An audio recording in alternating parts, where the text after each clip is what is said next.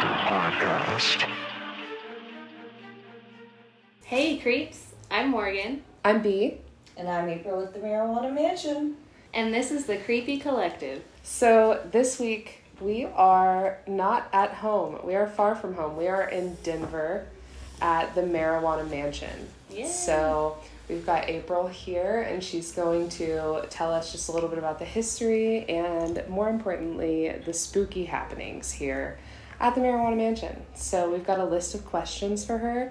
But first, I just want to know the general story. What would you tell someone about the Marijuana Mansion if they didn't know anything about it? And just like a synopsis. For sure. So the Marijuana Mansion is a landmark historical building here in Denver. It was built back in the 1800s. It's had all kinds of different tenants and businesses here over the years. And how it came about as far as why it's named the Marijuana Mansion. Back in 2012, this is where Amendment 64 was written. That is the bill that made cannabis legal here in Colorado for recreational use. Which is really cool because it was the first bill in our nation to legalize cannabis for recreational use.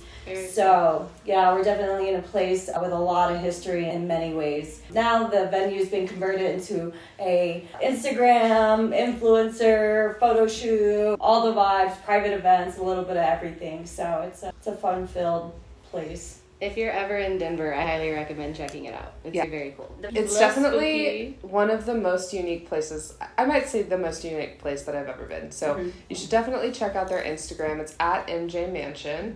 Yes. So check that out. We'll have photos on our Instagram also because we had to do several photo shoots. Yes. So you'll be able to see that on the cover of the Chronic magazine also and on our Instagram. So let's go ahead and get into our questions for April. Yeah. So when was the mansion built? 1889. 1889? It was originally for the Crestwell family. They were a family here mining materials. So the house is made of sandstone. What's really cool is the rocks that compose it actually came from Red Rocks Amphitheater locally. That's really cool. That's so cool. Yeah.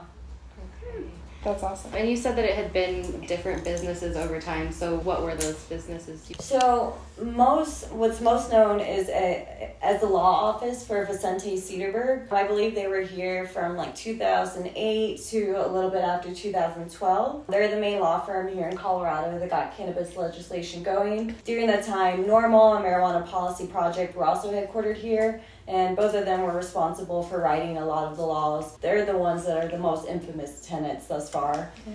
So how did Lisa come up with the idea to make this into what it is today? Yeah, so she's an entrepreneur within the cannabis space, so she was familiar with its history. She saw the place, and at the time it was a construction office. And she was like, dude, this place is like way too amazing to be a construction office. And it's cool to see how people are opening up to consumption and cannabis curious people. And she really wanted to turn this into a place where people can come and learn about cannabis, learn about this particular venue's history and how it is very rich in legislation. So she just wanted to morph it into something that could celebrate cannabis culture and a safe space for the cannabis community to come together and be able to consume and celebrate the industry we all work in. She worked with a local team of female artists to bring about all the 10 different rooms with immaculate vibes, like you said. It's amazing in here. I love it. Good job, Lisa. Thank you. So I would like to know from everybody what your favorite room is. So there are 10 different rooms.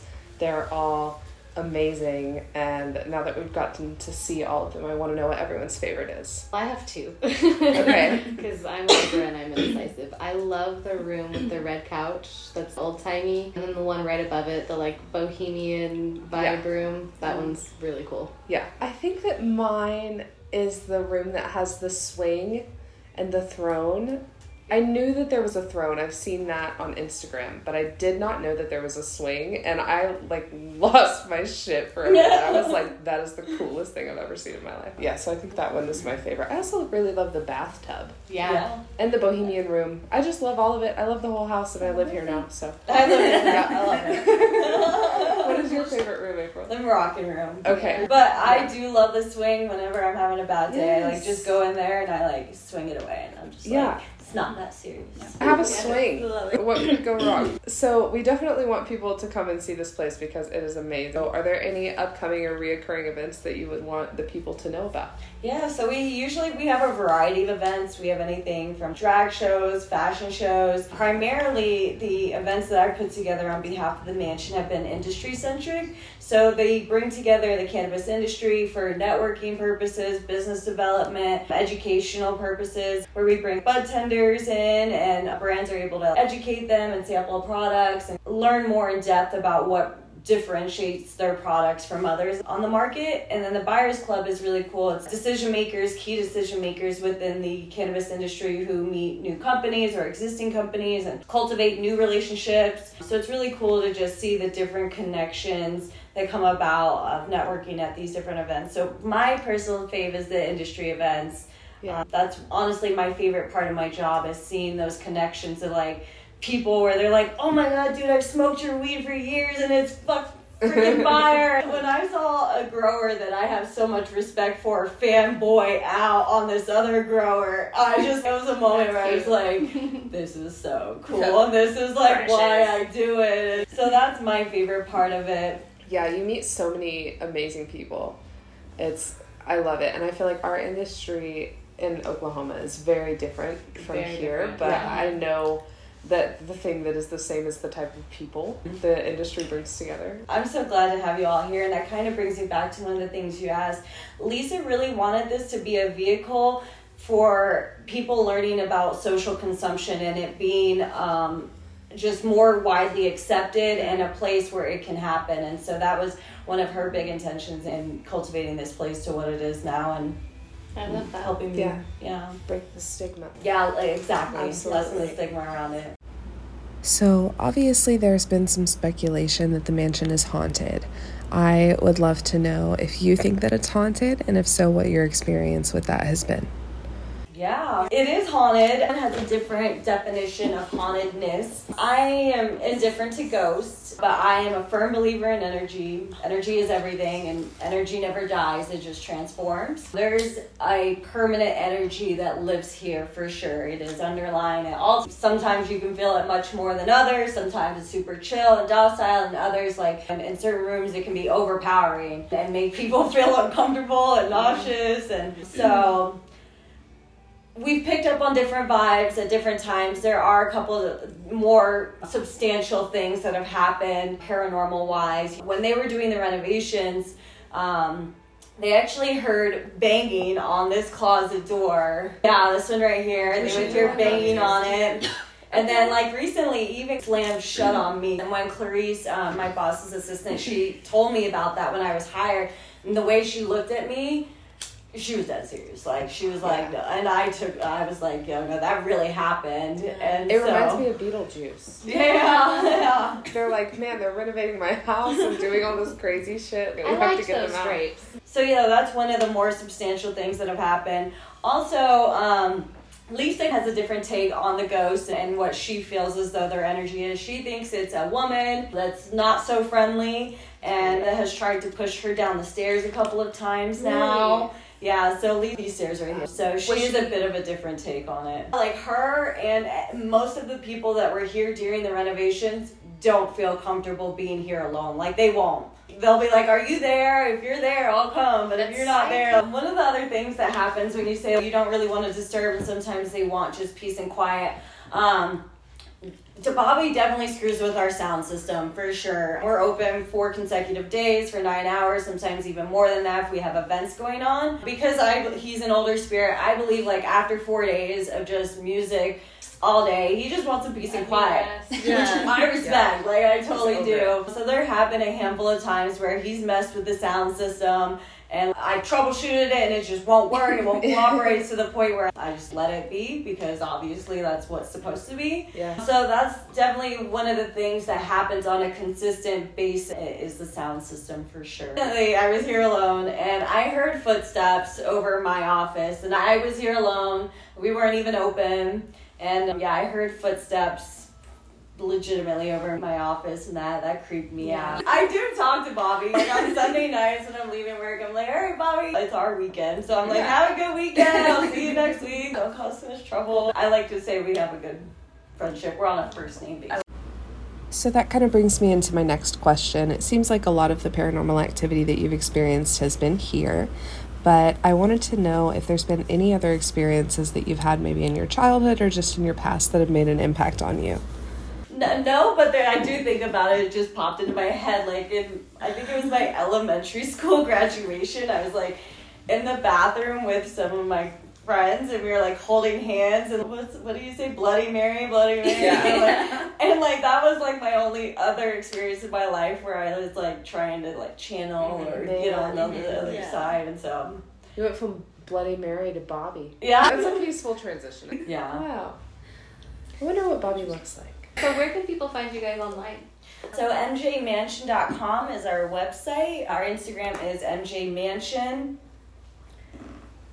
And those are the two I know for sure. 90% of my customers that come in day to day for tours are tourists traveling or visiting from other states that are cannabis curious or advocates for legalizations in their states. And they come here and they find us on social media or Googling cannabis-centric things to do. Yeah. And so it's really cool to get all these people in from all different states, primarily definitely Texas is a huge one. It's always really cool to ask people where they're visiting from, and then they go through all the rooms, and then I ask them their favorite room, and then they tell me whether or not they had a ghost experience. And so it's just it's a really cool way to just interact with so many walks of life that have one thing in common is cannabis. Do you guys do anything like during like the Halloween season to spook it up? Oh my gosh.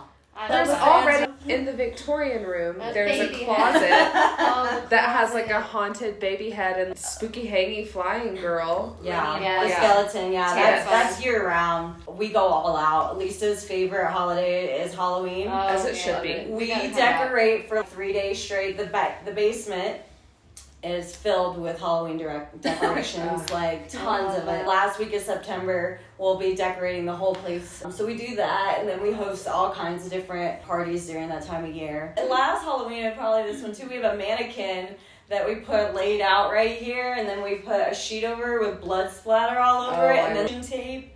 I'll show you all the drone footage tonight. Have I showed it to you?